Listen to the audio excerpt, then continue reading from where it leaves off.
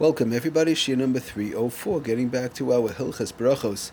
Okay, so Bezras Hashem, we basically finished the halachas of tasting food, what, when, and where we make a bracha. I would like to move on into the next subject, which is the next Indian, which is when one washes, in general, when one washes, they sit down to a meal. During the week, many times people don't have a chance to wash it. By the way, it's a wonderful thing as much as possible for somebody to wash and to be able to bench, to be mekayim. There's so many brachas, birchas hamazayin. It's a mitzvah min Torah as much as possible. But as we know, washing during the week, and especially on Shabbos when a person has to wash, in general, it's one of the three sudas. Somebody has to make three sudas. But be it as it may, when one washes for a suda and they're going to eat bread, or they're going to eat challah, or they're going to eat matzah, whatever the case is, what exactly is included in that meal?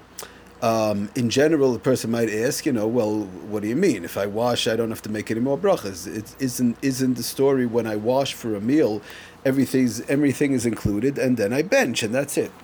Okay, so it's not. It's almost like that, but not really like that, which we're going to see.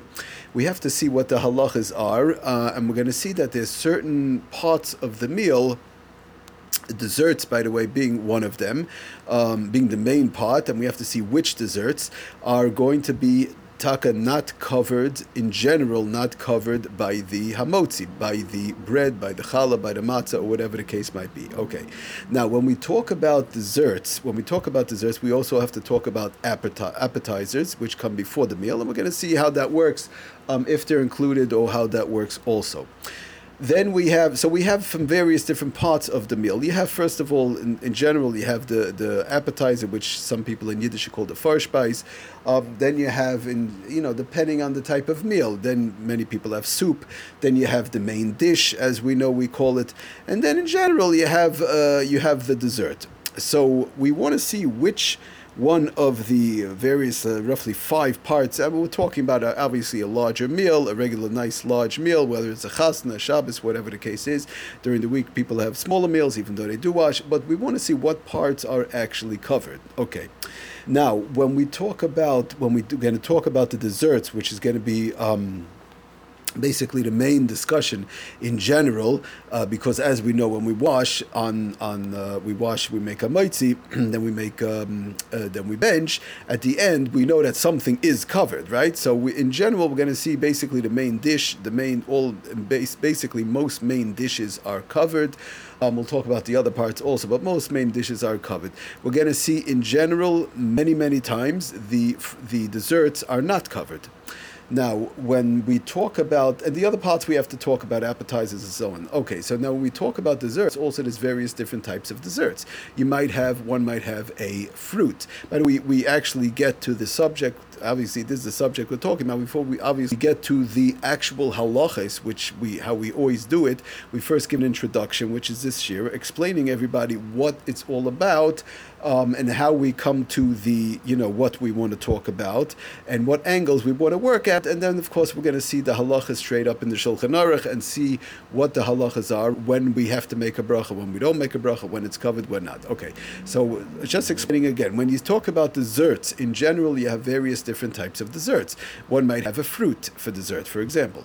One might have cake, for example. Okay, so there's various different types of fruits. There might be a creamy cake. It might be as I say, a kokosh cake.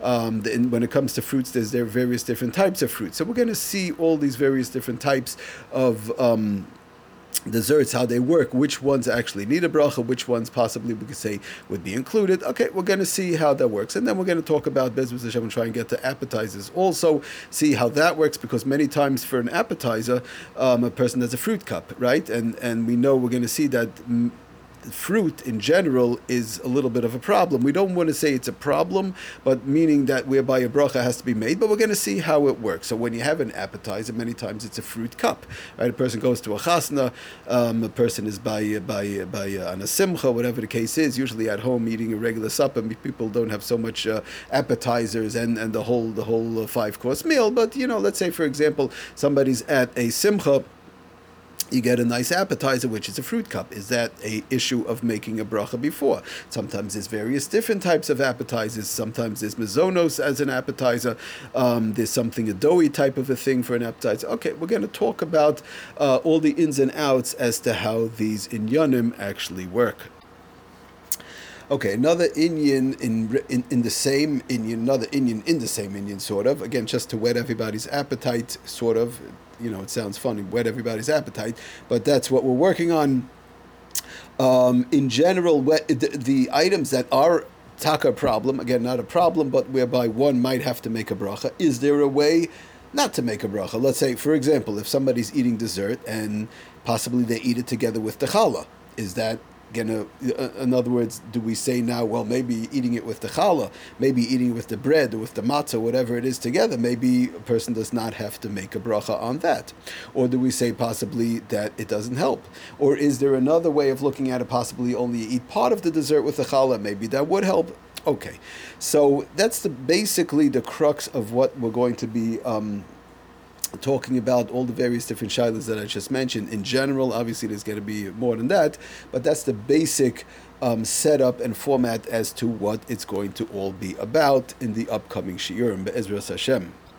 And of course, it goes without saying that this applies, every single time that a person washes. I mean, unless the person, Lamais, is just flat out eating bread and with possibly a main dish, that's a different story. And then we're going to see, we want to talk about also, is there an issue if somebody possibly just washes so that they don't have to make brachas? That could be possibly something to talk about also, which we have to see down the line. So we see, the bottom line is, we see that just washing on bread, challah, matzah, and so on, doesn't give, as they say in English, a automatic free pass, as they say, on every single food that's going to be eaten during the course of the meal, because we have to see which foods and which dishes and which parts of the meal actually will be covered.